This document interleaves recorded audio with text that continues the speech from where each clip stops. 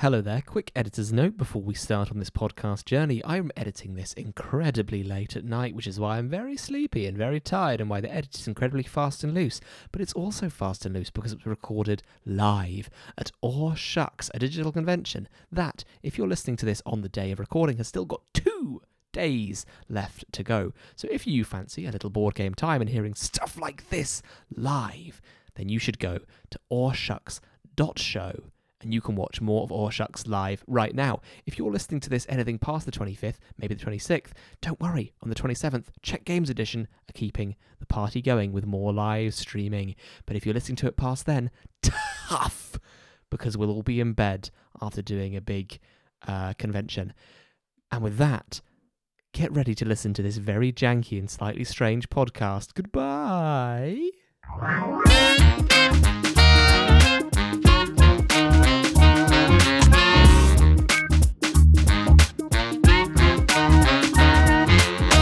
Hello, everybody, and welcome to the very 138th Shut Up and Sit Down podcast. My name is Quentin Smith. I'm going to talk about some board games. We've got Ava Foxfort. She's going to talk about some board games.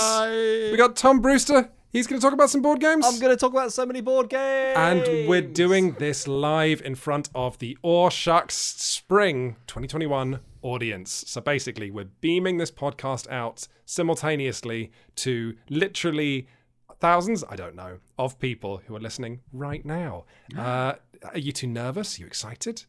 Describe your sort of top 3 emotions. I would be scared if the start of this wasn't so, good. I'm not going to use the word. I think we just got like 20 beautiful minutes of perfect professional chaos. Yes, that's true. That has made everything now seem like incredibly calm and excitable. I appear to be quite high energy. Been out in the sun today. The sun's still there. I'm a little bit overexposed. Sorry, people who are watching. Yeah, let's do a podcast. Well, let's do a podcast. Let's do it. And we've got some really exciting podcasts to talk about. We've got some really exciting board games to talk about on this show. We are going to be talking about Three Sisters, a roll and write game that Tom described as the Dark Souls of roll and writes. We're going to be talking. We're going to be talking about Medina, a game that's out of print, but we have rescued through what some people call online play, but I like to call table necromancy. And we're going to be talking about Night of the Ninja, which I haven't played, so I can't do a funny sentence. Do either of you two want to talk to me about Night of the Ninja? Not now, not properly, but just give me like a pithy 1-sentence description. A game about stabbing people that were previously your friends. But that's not that funny. That's most board games. Yeah, that's true. Oh dear. Well, we've kept these good people waiting long enough. Shall we talk a little bit about Three Sisters? Yes, we will. Shall I talk about Three Sisters? I'm going to Tom, tell us about Three Sisters. I want to know about all three of your sisters. I do have 3 sisters, but this game is not about those 3 sisters. It's about 3 different plants, which aren't people, they're plants. Three Sisters is a game about being a gardener trying to make the best garden. And all of you have exactly the same garden, like some horrible suburban vision of agriculture. And in this game, you're trying to plant corn, you're trying to plant beans, and you're trying to plant pumpkins. And on top of this, you're trying to harvest apples, harvest blackberries, harvest peaches, harvest oranges, keep bees to make wax, honey, or both, dig compost, produce goods, water flowers, and manage a load of things in your shed. And what does this mean? You know what it means. It means you're filling in literally hundreds of boxes. So many. More boxes than you have ever filled in before in this game. So Three Sisters is a roll and write. And it's a roll and write that understands how good combos feel. Because every single turn in this game, you roll some dice and you fill in a box. And that box, that lets you fill in another box, and lets you fill in another box, and another, until you're filling in so many boxes that your head hurts. I literally lost track of how many boxes I'd done like several times during the game last night. Like I kind of be like, have I already done the goods over here? Do I need to do that? Oh my word, I get some compost. Absolutely the hardest thing in Three Sisters is not anything to do with the strategy. It's those turns where you've got, how do you even describe it? You might plant something which causes 2 other things to trigger, which causes 2 bars to cross over, which means now you've got to hold 4 things in your head. And if you forget any one of those 4 things, it's worse than like, oh, you played suboptimally. Either you forgot to take a turn or you're cheating. Like, which are both pretty serious. So yeah, Three Sisters has an edge to it in that respect. We should also quickly mention this is from the same designers and kind of a spiritual successor to a game that Tom and I talked about on a previous podcast, which is Fleet the Dice Game. Another game where you fill hundreds, if not thousands, if not tens of thousands of tiny little white boxes with crosses and ticks. And it feels very, very good. We were talking about how these are roll and write games where you do the most rolling and the most writing. That is the sort of the core of it. Is like, doesn't writing feel really good in these games? Yes, it does. Let's make you do so much of it until your head hurts.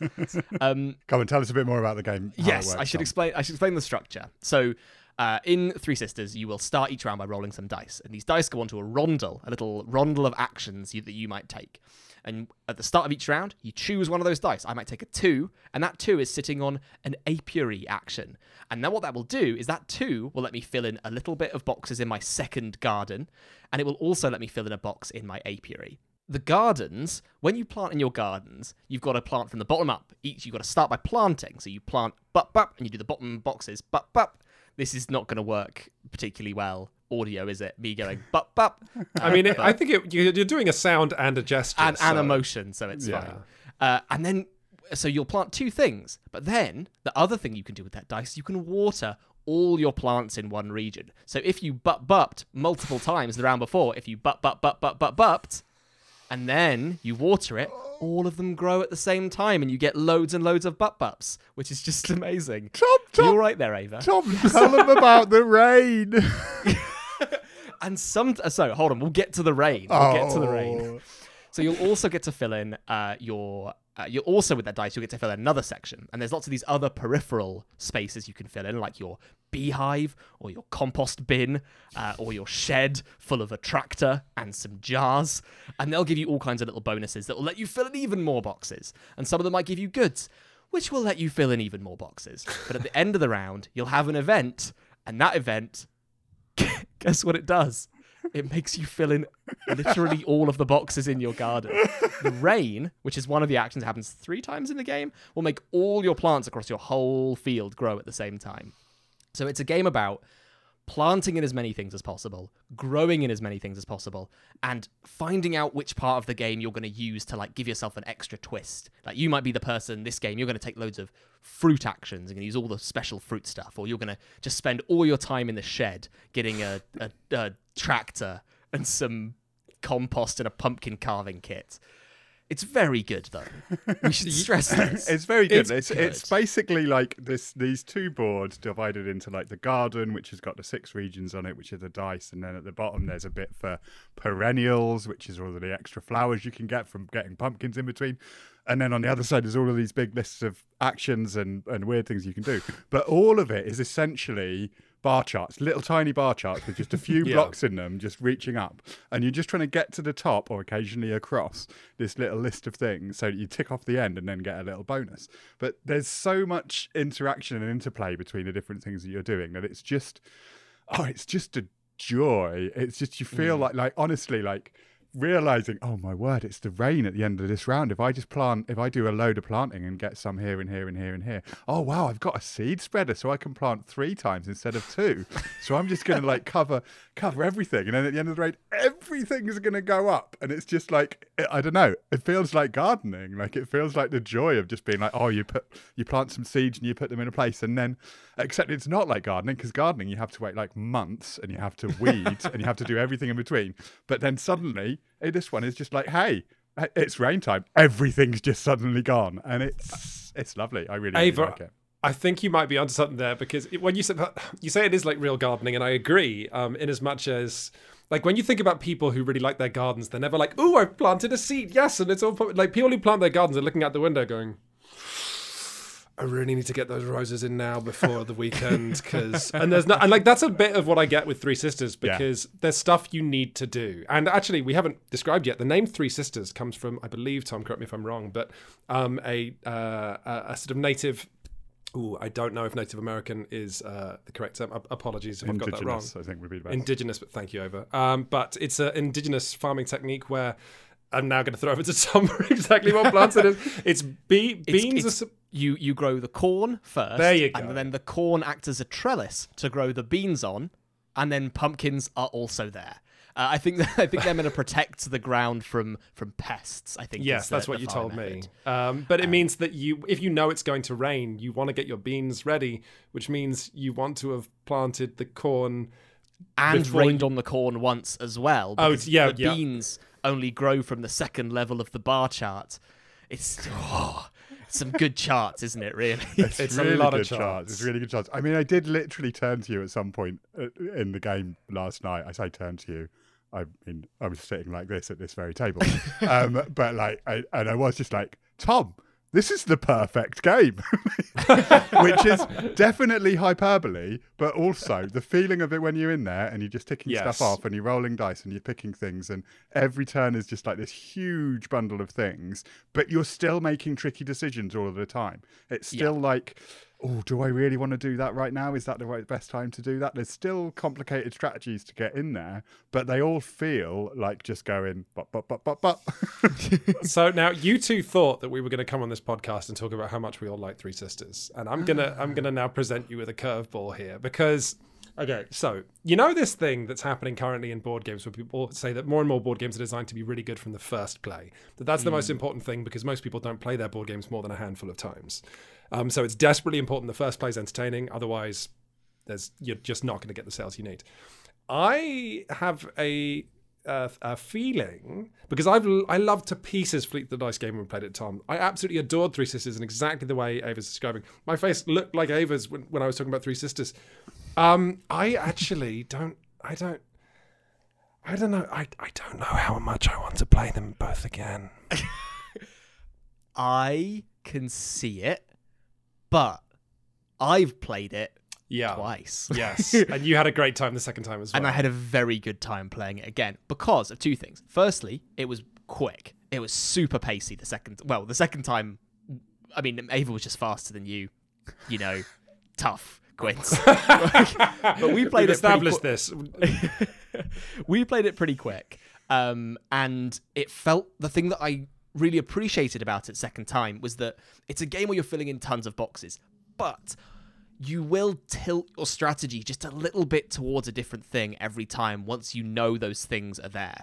And like watching Ava play this game of Three Sisters and pick the seed spreader the first time round and plant 3 things every time, I was like, well, next game, I'm just going to rush that straight away. And you're having these little plans. And in our game, my whole strategy was just to get as many goods as possible. Get tons and tons and tons of goods. There are these...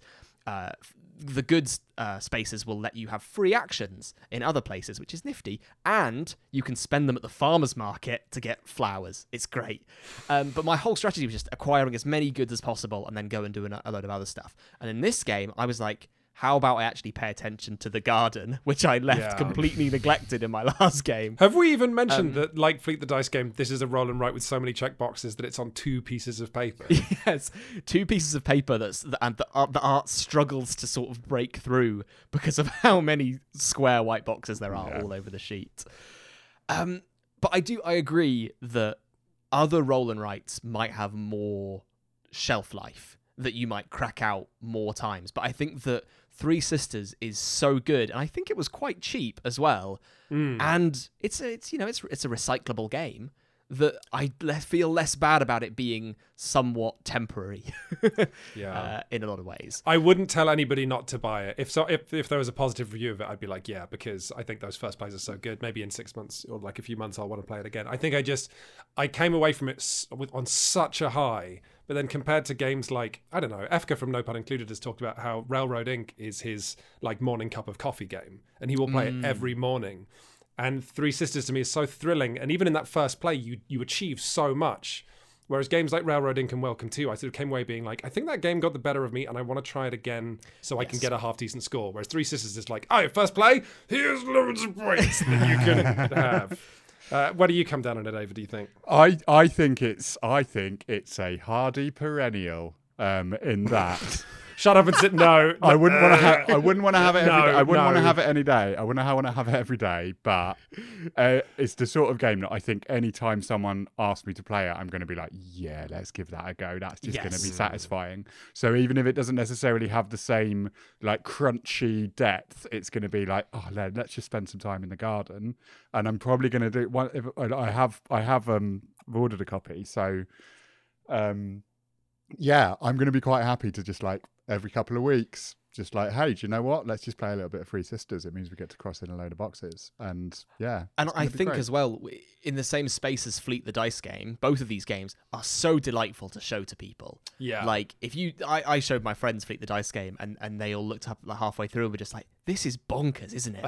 Yes. Yeah, it is. Yes, it is. And that's the joy. And that's nice. And it's a game that I don't think I will get like, I will regret bringing out. I'm not going to be like, oh, well, I want to show these people this, but I'm not going to have that much fun because it is satisfying every time, even if you're not having those big, like massive, oh my God, this is so good revelations each time. I feel like government bodies that design things like censuses and forms should take a cue from popular roll and write games. Sure, it was like if the British census was like you fill in, charts to do with your ethnicity, and then that unlocks something on a different piece of paper. That'd be awesome. I should be in charge. Should we move on, or did either of you two had a thing Let's to say? Let's go. Let's go. Next game. Let's talk about a game that I would play every couple of weeks. Let's talk about what I think could be, like Three Sisters, the best game ever made. So we're going to talk about Medina next, designed by Stefan Dora and most recently published by Stronghold Games. I should confess to you two and to everybody listening to this, I have a great burden on my shoulders because Stronghold Games published this, or republished it in a beautiful second edition. There's also an improved second edition that came out in, I think, 2014 or 2012. Shut Up and Sit Down didn't take a look at it then, and I regret that massively because I worry that it's out of print. And the three of us played it on Board Game Arena, where it was just implemented. A website where you can play board games. Medina is a game about building a historic city in what is now Saudi Arabia. And it is the closest game to Go I've played, actually, in a while. The way that it works is that you have a grid, which is your empty city of Medina, and then every player is given a handful of... I'm going to talk about this as if I'm talking about the second edition, okay? A beautiful handful of wooden pieces. You're going to get little coloured palaces to put down, little wooden stables, little wooden walls that are going to go around the edge of the city, and little wooden merchants who are going to form a conga line and that may or may not block architectural developments. Then what players are going to do in Medina is on your turn, you're going to place 2 pieces anywhere in the city. What pieces? Any pieces. You could put down a couple of merchants who can extend the sort of snake of merchants that runs around the city. You can start a palace of an existing colour if there's not one on the board, or you can expand a new palace. So if, like, say, there's not an orange palace on the board, I can start the orange palace somewhere. If there is an orange palace on the board, I can use an orange piece to expand it and make it bigger. And what players are doing in Medina is they're trying to time when to put hats on things. Because everyone has 4 hats of their player colour. So let's say I'm green. That means at the end of the game, I must have, or I wonder if you can get shut out of getting a palace entirely. But basically, you're trying to decide when to put a hat on one of these palaces that you're all building together and go, you know what, that orange palace is of a good size now. I'm going to put my hat on it. And things like stables and walls and wells and merchants, if they're next to a palace, they make it worth more. But they all have their own restrictions, like walls go around the edge of the town. So I've just talked for a long time, but at its simplest, Medina is basically a game of players making buildings more and more and more and more nice on the board until eventually one of you goes, I'm having it. And then once you've got it, like in the game that the three of us played last night, I had an incredible time because I claimed all my palaces quite early, and then the game just becomes architectural passive aggression. All I was doing is making sure that any palaces anyone could design at any point weren't going to be as nice as mine. And that was just terrific. There's a few extra wrinkles, like when you claim the first person to claim a purple palace will get more tea than everyone else, and tea is a tile that you can spend to avoid taking your turn, so you can stall for time, which is nice. A few other wrinkles, but that might just serve for an introduction. What did you two think of Medina? It's quite good, isn't it? It's quite good. I think it's terrific for how relative. I think you could get that teach down under 10 minutes, and it's so deep and juicy.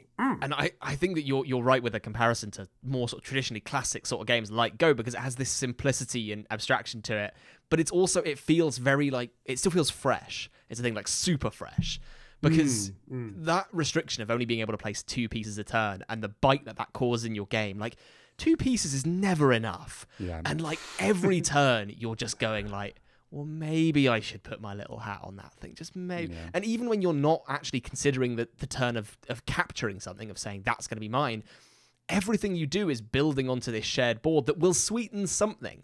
You kept using the word sweeten in our game. You were saying, oh, you're just going to sweeten that. How sweet is it going to get? And that's true. You're making these lovely palaces that everyone's going, oh, that's rather juicy, isn't it? But they're never juicy enough. There's also some really interesting architectural features where, like, I don't know. The merchant line is really interesting. So the rule with merchants is the game will start with one little merchant pawn in the city, and merchants can, if you've ever played the video game Snake, like, or I don't know, what's that game with the centipede from the 80s? I can't remember. Someone in the comments on Twitch is going to yell it out. I feel like it might be called Arkan. No, it's not Arkan. It doesn't matter. Quinns, get it together.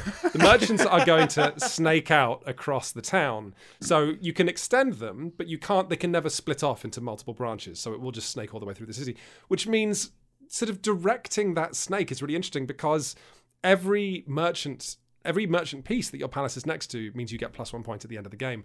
So there's when I describe it again like Go, it's because you're looking at the board and you might look at a palace and be like, well, that's fine now, but if I can direct the merchant, then by the end of the game, when we finish building the city, maybe those merchants can run past it. And then if other players see what you're doing, they might bend the merchants in a different direction.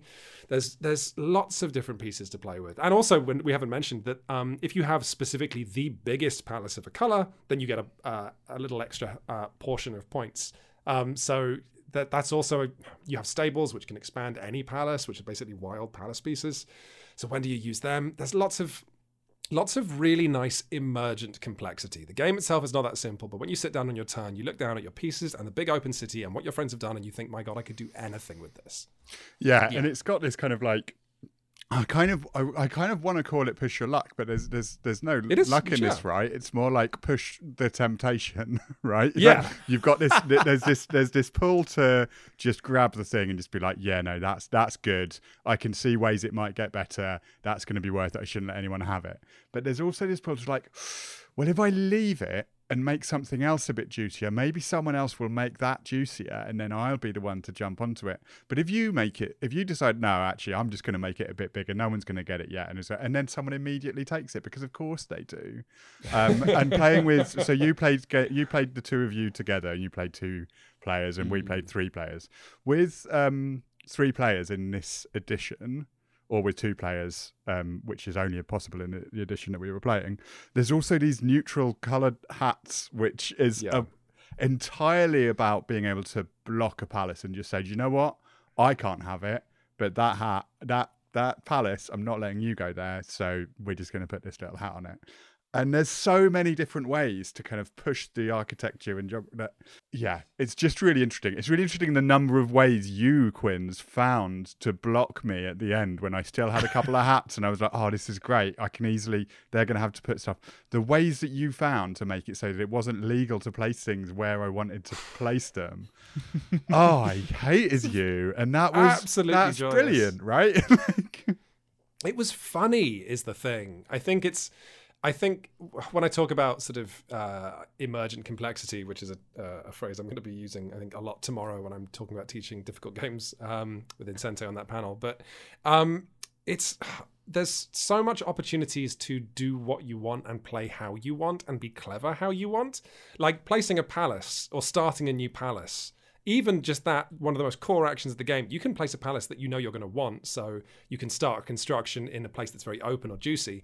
You can alternatively put it in an awful place so it will never be expanded, and so someone will have to take it, or it'll just be left there, or you can use it as a blocking piece.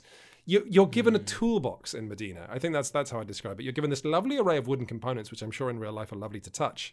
But then it's up to you how you want to use them and when you want to use them. Because I feel like that's an old-fashioned thing in board games that I do really like. Being given all the moves you can make at the start of a game, and it's up to you when you want to do them. I think as well, there's something, we're going back to those neutral hats and like having those opportunities sat in front of you the whole game. There's something that's really interesting about the difference between that in a 3-player game where you have just one hat, and you're looking at that thing and you're thinking, is now the time for me to use that? Like, is this, you've got it all game. I didn't even use mine, I don't think, in the end. But when you're playing with two, you get tons of them. You get do you get 2 or 3? But I just felt we were just chucking them around in that game because we were so much more flippant with like, well, you can't have that. I know it looks good, but you're not. It was like some the 2-player game of Medina is like, I cut, you choose, except most of the cake is going in the bin. Yes, that's a good way of putting it. It's a very good way of putting it. I thought this was just really impressive, and I would encourage people to go out and look at pictures of the second edition of Medina because it's just such a lovely load of wood, and I even really like the board, the sort of desert theme. I love the little thematic stuff, like there being a well and the fact that you can't wall off a side of the city entirely. There always has to be a doorway, so you end up looking at a neat, nice little completed city that, win or lose, you've made a beautiful little town together. Yeah. A beautiful city that you hate with all of your heart. I will say that one of the little drawbacks that I think that we were playing it on Board Game Arena, which meant that it was adding up all of the scoring all of the time. And I think it's one of those weird things where because of that, we could see exactly how ahead or behind people were at the different points in the game, which kind of shifts the game a little bit. But also, I can imagine trying to keep track of who's actually doing well, or even just the scoring at the end being like a little bit of gritty unfun in the middle of something that otherwise is just like so perfectly sharp and pointy and mean. So, and Board Game Arena, I think, takes a lot of the tedious rules edges off as well. I feel like if you played it in person, there'd be a lot of reminding of like, oh no, you can't place there because that's too close to this. Yeah. Although most of that is as simple as like the conga line can only extend without touching a second thing, and there always has to be a road through. There always is a road through, right? So I don't think it's too bad on the fiddly rules side. It's the fiddly scoring that's adding points together. Would be a bit of a nightmare. But hey, on Board Game Arena, I believe is it free? Is it? I think it might be free. Maybe. I don't know. I think it's still in beta, so I don't know whether that means you have to be a premium or something. We cannot disclose that information at this time. We're not promising anything. Shall we? Dare we move on to our final game, or do you two have any final thoughts on Medina? I do have one final thought, which I want to just. And normally we go, no, let's move on, but I'm going to say my final thought to be final. My favorite thing about all of Medina was the way that we could see, and this is true of Board Game Arena, but not in real life. We could see how far, me and Ava could see how far ahead you were in points. And then the rest of the game was us trying to scrabble your points away. Just be like, please, I just want some, and drag you down. But the thing was that by virtue of you claiming all that stuff at the start, your whole objective was just to like keep hold of your stuff and annoy us and not get stuff. But what ended up happening by virtue of it just being me and Ava left fighting over the scraps was that we ended up like tearing each other down instead of targeting you. Because the way the game is played is that we have to claim a purple one each. So who's going to get that really nice juicy one now rather than waiting for it to start? And I just thought that was fantastic. The weird player dynamic that sort of emerged from that rule set of having, and that's going to be different every game. That's going to be different with everything everything you're doing. Like we had a game, like I was trying to go late in the game because that felt like my instinct, but because you were going faster, that I had to shift around that and start nabbing. I nabbed one really, really early. I think I might have been the first one to nab, and then after that I was like, right, I'm not going to do that again. That was too much. I just really wanted that tea, and I really, really enjoyed annoying Quinns by not letting him have that tea. Which the tea is so good in a game that's all about tempo and greed. Just being able to be like, no, I'm gonna do nothing. Yeah. Well, also, not nothing, just less. Well, you could play 2 tea tokens back to back, right? No, you always have to place one piece. Ooh, so you do always have to change the game state. Okay. Nice work, Medina. Nice work, Stefan Dora. If that is your real name. And we've got a big feature at the end of this podcast where we're going to be talking about our favourite games that we previewed for this, or shucks, so stick around for that. But before that, Ava, would you like to introduce the people at home or in their cars or wherever they're listening to this On the moon? Is there anyone on the moon at the minute? No. In space? Maybe. Would you like to tell the people in space about Night of the Ninja? I would. Night of the Ninja is a straight-to-video 1988. No, sorry. I did find that on Googling, and it did make me chuckle. Night of the Ninja is a game that me and Tom and Matt played with the designers on stream a couple of weeks ago. So you may have seen it. There's a video on Twitch that you can still see if you're watching this or listening to this in the right time frame. Like, you probably got a couple of weeks after Shucks to look at it. And it is, I was really daunted by this. I'm just going to have a little bit of a setback first, in that I was like, oh, I didn't realize until we were playing it started that it was a social deduction game, and I find them incredibly stressful, particularly online, particularly in front of a couple of hundred people or however many people were watching the streams. And I was like, oh no, I shouldn't have said that I would do this, and I had a whale of a time. Night of the Ninja is a social deduction game based on you're in teams. Like, as soon as you sit down, the first round happens, and you shuffle a load of cards, and it means that some people will be in the Lotus House and some people will be in the Crane House, and someone will be the boss of the Lotus House and the boss of the Crane House, and then there's rankings down from there. And so if you're in one of those teams, all you're trying to do is make sure that you have the highest ranking person out of those houses alive at the end. If you're playing with an odd number of people, you also have a Ronin player who basically just wants to stay alive. Okay, so that's simple, and that sounds like a lot of social deduction games. What it then chucks in is a really, really quick draft each round, where you get dealt 3 cards. Yeah, I think you just get dealt 3 cards. To start. You get dealt 3 cards. You look at them. You take one. You pass them along. You get another 2 cards, you take one, you put it down, and then you've got these 2 cards, and those will be the actions that you can take during the thing. So they might give you an ability to kill someone, possibly without seeing them, possibly with seeing them, with seeing what their allegiance is first, or just wrinkles and all of the roles and character stuff that you generally have in a social deduction thing, like werewolf, where you're trying to decide who you're going to kill and what you're going to do. All of those clever little roles on these cards. But this means that you've got a little snippet of information even as you go in, because you know that you've passed 2 cards to someone and they're going to have one of them, right? Also, what then happens? Wait, I'm doing this in a bad order, but yeah. So what happens then is that you call through all of the different roles that people might have, and say all of the people with one role might go. And then all of the people with the next role will go. And each of the roles has a little ranking, so you can do the turn order quickly. And what this means is that a round is 10 minutes, 15 minutes. You could rattle through it. And that was I think it took a little bit longer because we were on Tabletop Simulator, but in real life, it's going to be so quick. And that means that all of the lying, all of the figuring out, all of the logic, all of the puzzle is done so quickly and so sharply, but it's got all of the right beats. It's got that kind of do I trust you? Oh, I've got a bit of information. Oh, I'm able to look and find out. Then people asking you what you've seen, and you having to come up with a story that makes sense to them and maybe protects the person that you've just looked at, or maybe gets people to kill them. And do you know who's on your team? You don't. No. You may find out if you've taken one of the actions that lets you look at another player, but you may just as well find out someone is on the other team. You don't. So there's no eyes shut bit at the beginning. It's just deal out your cards, get into the game, bup, chaos, and then last people standing, whoever's got the highest rank has won. And it's that's it. That's the whole thing, and it is so much sharper and so much cleverer than I was expecting. And I really I haven't got excited about a social deduction game in a long time, because it's not a genre that I excel at.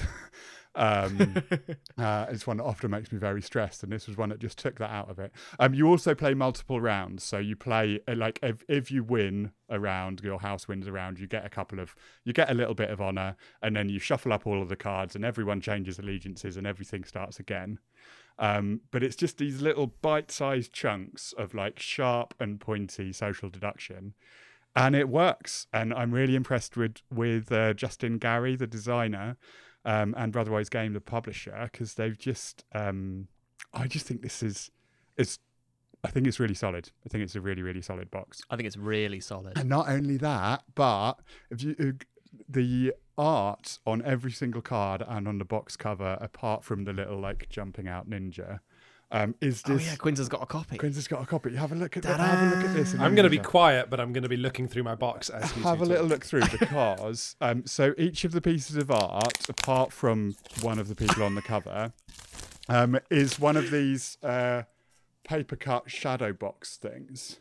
So you've got this real layered look to it where someone has meticulously... Oh, like shadow puppetry. Yeah, or it's just like cut bits of card put into a little box in layers. So you've got this kind of like deepening hue of a like sort of 3D, sort of flattened, and it's just gorgeous. It's just it's so good. Ooh, you didn't mention the most important thing: tarot-sized cards that you're drafting. Whoa, I didn't even know that. Didn't even know that. That's huge.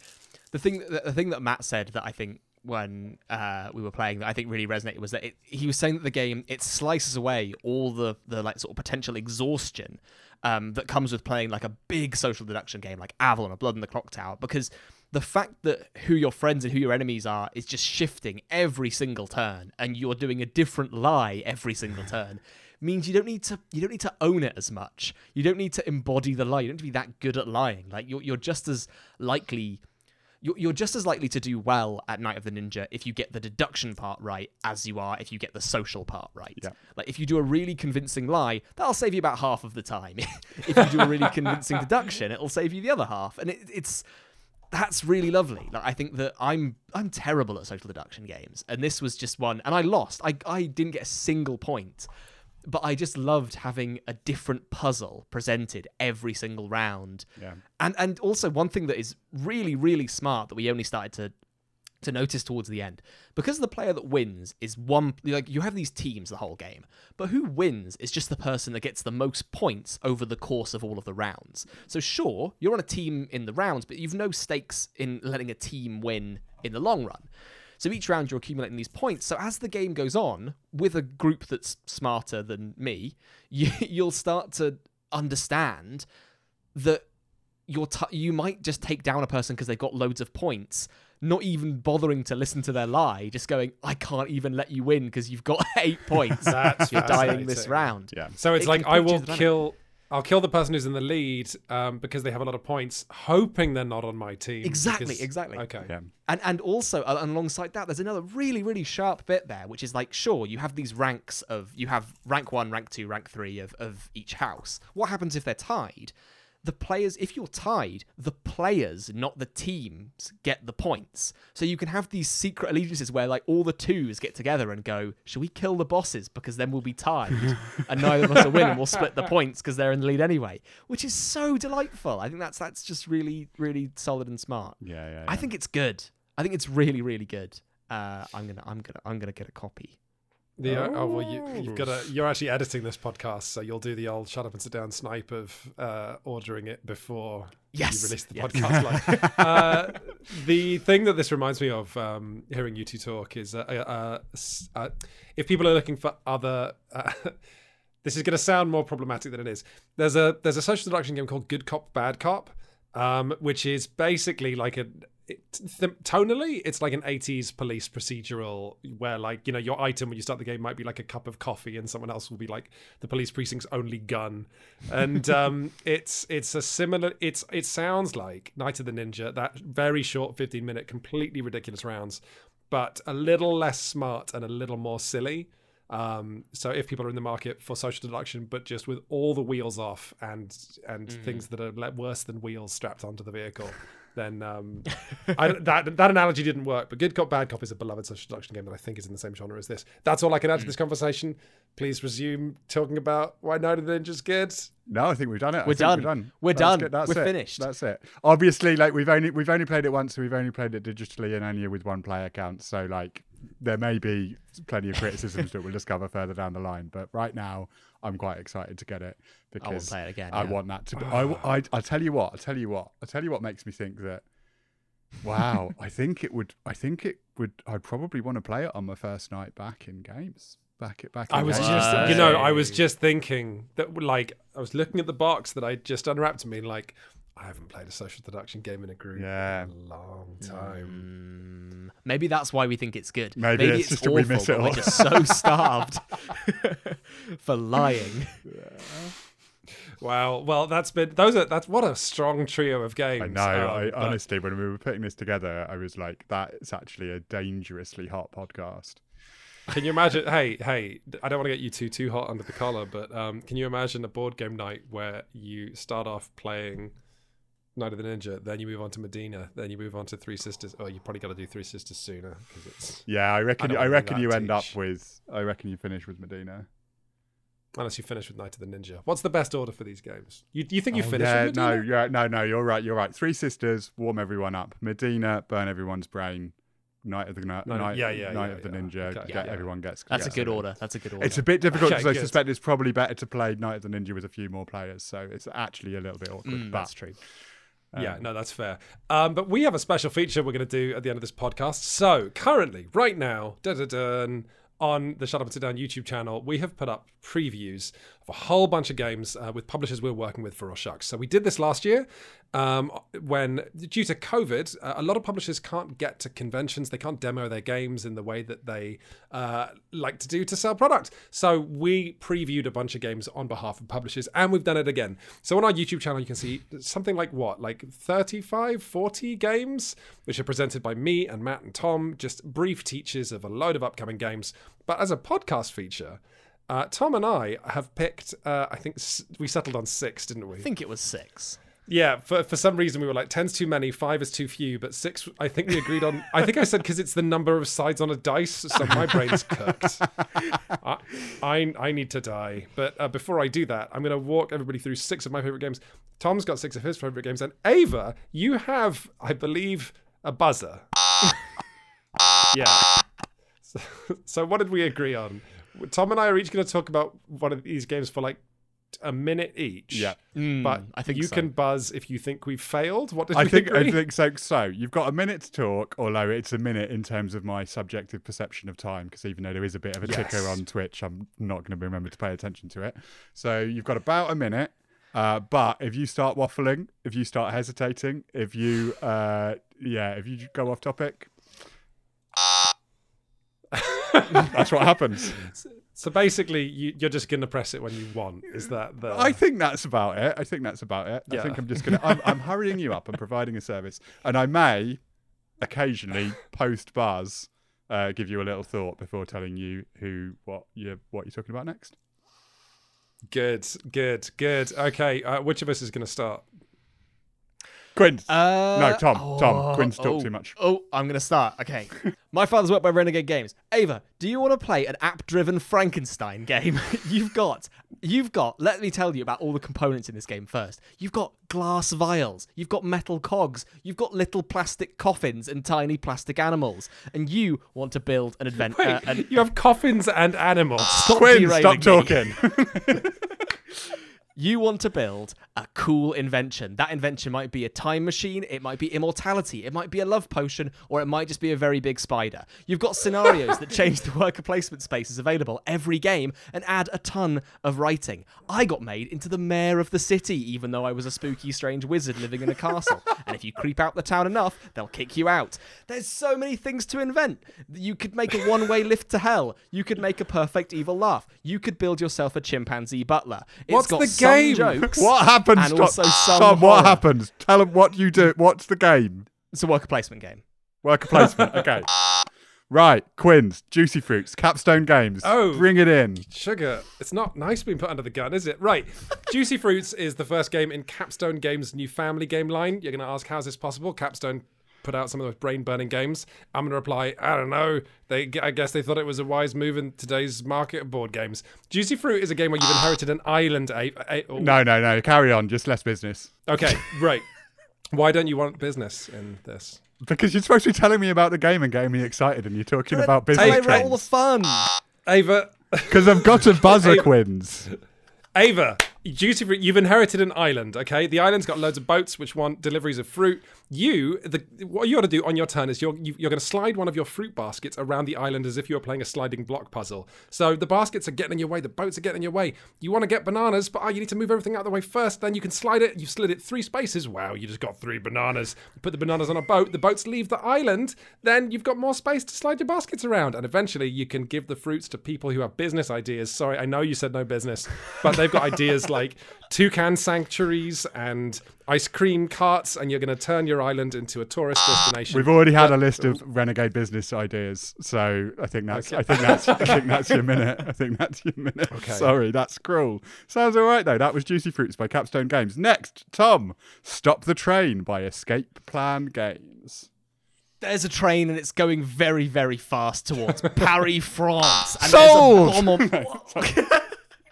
And there is a bomb on board, and you're all on the train, and for some reason, you've all got control of the speed dial. It works like the game Secret Hitler, where you take those acceleration cards, and then one person passes the cards to the next player, and then they take 2 cards and pass to the next player, and that player will play one of those cards, and that's how fast the train's going, because you're all controlling the steering wheel at once. Now, on board, there's a saboteur, and they want to crash the train into Paris. And surely it's easy to find out who the saboteur is. It's the person that keeps making the train go really, really fast. No, because there are other characters, and they've got their own goals. But those goals are hilariously nonsensical when combined with the game itself. The ticket inspector just wants to have everyone's tickets. The engineer wants to inspect an aqueduct while the train is going at 180 kilometres an hour. Oh my word, I want this game. You can inspect an aqueduct in it. Okay, that's you done, Tom. Next up, quiz. Mazescape by Devere Games. Mazescape, which is one word by Devere Games, is Ava, do you like mazes? I'll tell you, there's a good answer and a bad answer.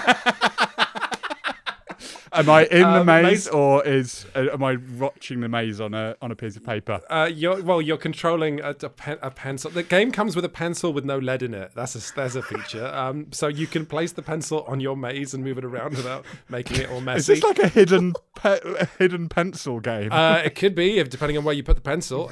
But so what you're doing in Mazescape is you open this little magnetic box. In each box of the multiple Mazescape boxes, there's 7 mazes. And basically, if you imagine you're unfolding a map, okay? So you have to solve the maze. And there are sub-objectives and stuff.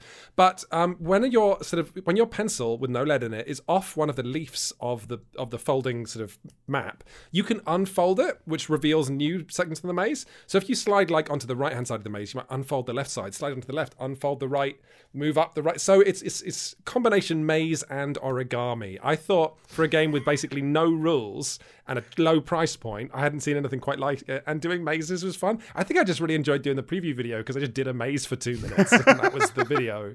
But that's Mazescape, and it's small and cheap, and mazes are kind of fun, I guess. They're like, I don't like mazes.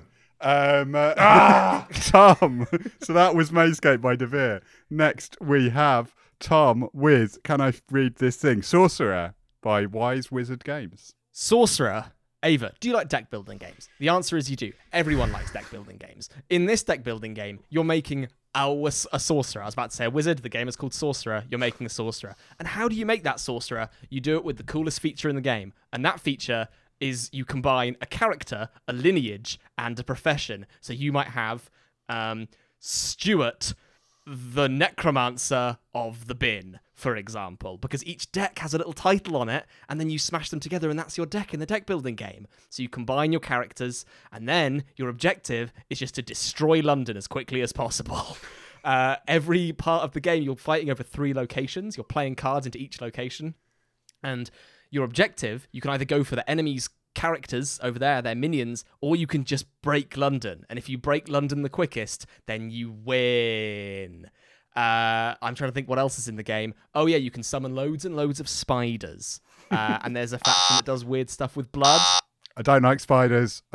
I'm kind of... No, I don't want to destroy London. That would be mean. But that was Sorcerer by Wise Wizard Games. And it looks like Quinns wants to do a Wise Wizard Games again now with Robot Quest. This hasn't been planned. Anything could happen. It looks like white... Okay, I'm going to ignore that. Robot Quest is also a deck builder. Wise Wizard Games put out Star Realms. They're you can see why they make deck builders, because Star Realms has made them a tremendous amount of money. But also, Star Realms shows that they do understand the beautiful, simple core of what deck building is. And Robot Quest is such a simple game, and I'm really excited for it. It's coming to Kickstarter next year. It's deck builder where and a board, and on your board is a little robot. It's got this lovely kind of, what's that Disney Pixar movie with the robot called? Wall-E. No, other one. It's Wall-E. The superhero one. Have a robot. Oh, Big Hero 6. I love Big Hero 6. Big Hero 6. Yes, it looks like Big Hero 6. There you go. I'm glad we got there, because otherwise I'd have spent my minute talking about something irrelevant and not the game, and that would be like, can you imagine if I did that? Because that would be like, sorry, Carry on. yeah. So Robot Quest is Robot Quest. You got a deck. The deck is your robot. You've got energy. Mostly the starting deck is energy. On your turn, you flip out your hand of cards. You can spend your energy moving your robot on the board in the start of Robo Rally, or you can spend it buying cards like weapons and boomerangs and mortars and shields and all this stuff. And on your turn, you're going to hopefully play weapons from your hand that will hopefully hurt robots that are near you, or you can drive your robot into a robot and bash a robot against a wall. Basically, it's Star Realms meets Robot Wars with the art style of Big Hero 6. And if that doesn't sound good to you, then it's got Tom excited. I am actually into that, but you're still getting a buzz. Okay. That was Robot Quest by Wise Wizard Games. So next we are going... See, I'm trying to do the words because everyone in chat is getting a bit... Sorry that we're going too fast. Anyway, I'm the one who's rambling. Oh, dear. Right, okay. Who's next? Tom, Stressbotics by Two Tomatoes Games. Would you like to play a game that's more complicated than Mage Knight, Ava? Yes, you would. No time for questions. Welcome to Stressbotics. You're robots. Little tiny square robots. There's no time for theme. We're going into rules. In this game, there are spaceships. There are spaceships upon spaceships. There is also programming. You'll program your robot to do mining and moving and going between vaults and dropping things off. You can also upgrade your robot with a number of cool upgrades, but make sure that you've got enough battery for it, because there is a battery track. And if your battery slips towards a certain end of the battery track, then your robot will change its AI from competitive to combative, and it will want to fight everyone else's robots as they trundle around the planet. Now, you want to deliver things to spaceships. I don't know why, but you want to deliver them, and you want to protect a big square called the Alphabot. I don't understand that either. And there are cylindroids. They're called cylindroids. They're cylinders, and they want to hurt you. There are three kinds of cylindroids: laser cylindroids, something else cylindroids, and explosive cylindroids. That is too many cylindroids. I've had enough. I'm really intrigued by this because you have been quite stressed by the rulebook. Let's just say it was the game that Tom found the hardest to preview due to the quantity of rules. Yeah. Lots of rules. But you're still hyped to play it? You still hyped to play it? No. I can't play that many rules. There's too many for my brain. But I know that some freaks out there will love it. I think you probably need to send it to me, Tom. I'll see if I can give it a shake. Yes. Okay. That was Stressbotics by Two Tomatoes Games, and next we have Longshot, the dice game by Perplexed with a T. I'm excited to hear about this one. Ava, do you like horses? Yes. If anything we learned at Last Door Shucks, it was that I actually care a lot more than I think about horses. Good. What if they were going really fast around a track and you could bet money on them and then they could win the race and you could... I mean, that sounds horrible. Sounds quite bad. Yeah, okay, well... Who would do that? I've shot myself in the foot here, which... let's not make that joke. So, Longshot the Dice Game is a roll and write game that is getting really good reviews because it's profoundly interactive. It is a roll and write party sort of re-implementation of a classic horse betting game called Longshot, and you're going to roll... And it's got these beautiful wooden horses, a beautiful little box. You're going to put the wooden horses in the race, and then you're going to roll a dice. A horse is going to move forward. It's going to move other horses with it, and then let's say you move horse number 4 on the dice. Everyone gets to do a 4 action, which could be going to buy concessions, getting a helmet or a jersey on a horse, betting on a horse, buying a horse, which is actually a key mechanic that if all of your friends are clearly betting on horse number 6, you can just buy it and then make a ton of money when it wins. There's a no bet line. You can't bet when the horses cross that, but that's a minor detail. I think it's really interesting because to see a roll and write where people are actually playing together and actually watching what one another are doing. The production is gorgeous as well. I am really excited to have a flutter on some pretend horses. Cruelty-free game, this. And where you can put a jersey on a rider while You're losing it. You're getting wobbly. I think you've got it. You'll be all right. Don't worry about it. Okay. That was Long Shot the Dice Game by Perplexed. And next we have Tom with Apogee by DTDA Games, which I've been worried about saying ever since I saw this list. Yeah. I'm worried about saying the title of the game because I think is it Apogee or is it Apogee or Apogee? I think it's Apogee, because it's Apogee or Perigee is the highest or lowest point in orbit. Oh, wait, I must have said it right. Sorry, that's a buzz for me. You got to buzz yourself there. Apogee is a game about being a bunch of rocket scientists trying to make rockets go into space. You're going to hire engineers, and whoever has the best engineers gets to go first in a science sprint race. You can use your engineers to assemble rockets, research extras like comfy seats or space pens, and then you assemble your rocket, and then everyone gets to go into space, and you have a go at launching your terrible rocket. You'll work out how likely you are to succeed by cross-referencing the thrust and the mass on like a grid, and then that'll give you a rating for your rocket, and then you look at the planet you're going to go to, and you have to roll the dice, and if you get a high enough number, congratulations, your rocket lands on the planet. If not, it just stays where it is and doesn't do anything. Here's the thing. The presentation of this game is incredibly sensible and sleek. It looks like a big blueprint. It's very stylish. But here's the thing. How are you meant to play this seriously when you're assembling your rocket out of the cheapest parts available, then hoping it'll go to the moon? And if it does, someone's going to give you shed loads of money because you did a brilliant job. It's just like being that guy. Done. That was concise. I think you nearly lost you in the middle there when you were... When I talked about the But graphs. we're okay. That was Apogee by DTDA Games. And next, I think we have Umbravia by Pandasaurus. Quinns, tell us about Umbravia. Umbravia is weird. They should have called it Weird Via or Umbra Weird. It is an abstract game where the winner is whoever collects all of their soul flowers the first. So what you, as you presume, this is an auction game where what you're doing is you are... Oh, goodness. I genuinely didn't prepare teaching this. This is a nightmare. So you've got 4 tiles that get flipped over. Do you want me to buzz you? Players do a blind... No, please, that'll really throw me off. You've got 4 tiles that get flipped over and players bid on them, and then whoever has the high bid will pick up the tile with everyone's coloured bid still on it and place it somewhere on a 4x4 grid. Now, on these tiles are paths, which might be like left curves or straight lines. Whenever tile placement means that a path is cut off, so you dead end the beginning and end of a path, you then score it. And all of those bids you use to acquire the tiles that are still on the tiles are also your control in an area control game. So the bids are also control of a path, but a path is made up of multiple tiles. So multiple different tiles that multiple different players might have bid on show who wins the auction, and then whoever wins the auction gets some soul flowers, which go into your bag. And your bag is where which contains the soul flowers and the non-soul flowers that you use to bid. This game's bonkers. You just have to Google a picture of Umbravia. It's very good looking and very, very interesting, and I do really want to play it. But they should have called it Umbra Weird because it's very weird. I haven't understood anything you've said for the last 40 seconds. That's Umbravia by Pandasaurus. Next, we have Tom with Vivid. This is Tom's final game. Tom's actually made it through, still standing. Vivid by Floodgate Games.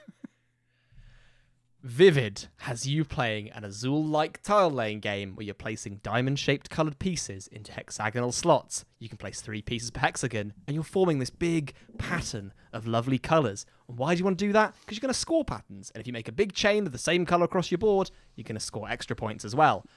So far, so normal, but Vivid has a theme, like board games do, and that theme is childhood memories. So each piece you're placing is a childhood memory, and the more pieces you put on the board, the more likely you are to remember a cherished moment.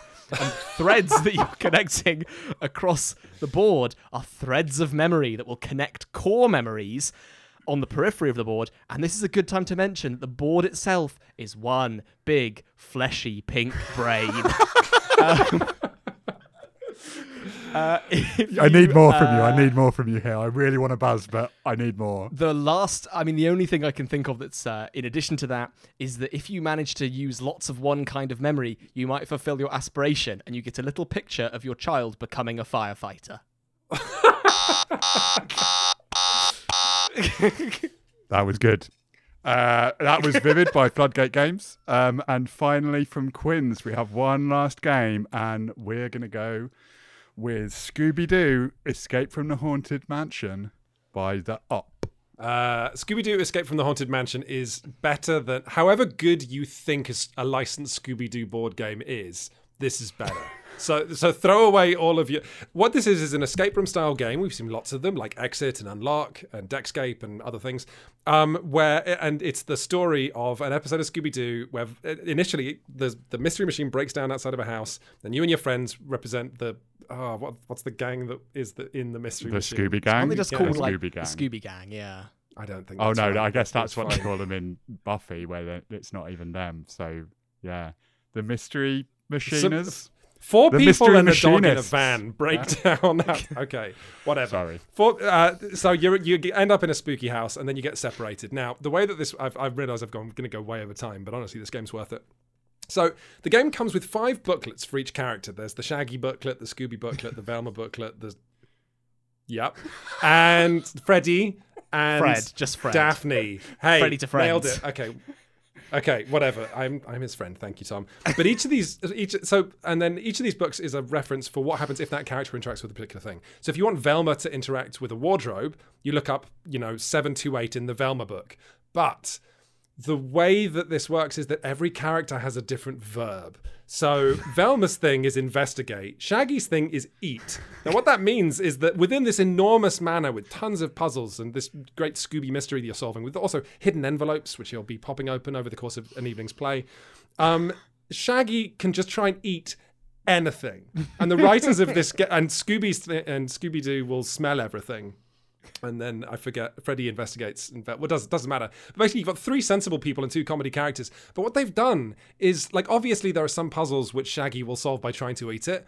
But basically, they've written a funny line of what happens when, I'm going to do my Shaggy now. Oh, geez, Scoob.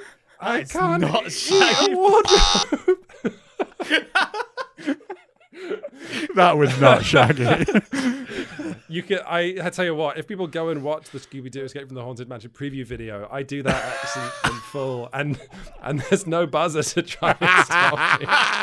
So anyway, it feels very, very true to Scooby-Doo. It's a perfectly solid escape room game as far as my limited plays reveal, and it's also I thought it was just really good for families or groups where someone can be Shaggy and just have very little impact on the puzzle, but just get to read funny jokes for That's good. 3 hours. That's very strong. So I think it looks like a pretty affordable box from some story designers. So that Scooby-Doo game. If you're going to buy one Scooby-Doo game, it should probably be that one. That's all I'm saying.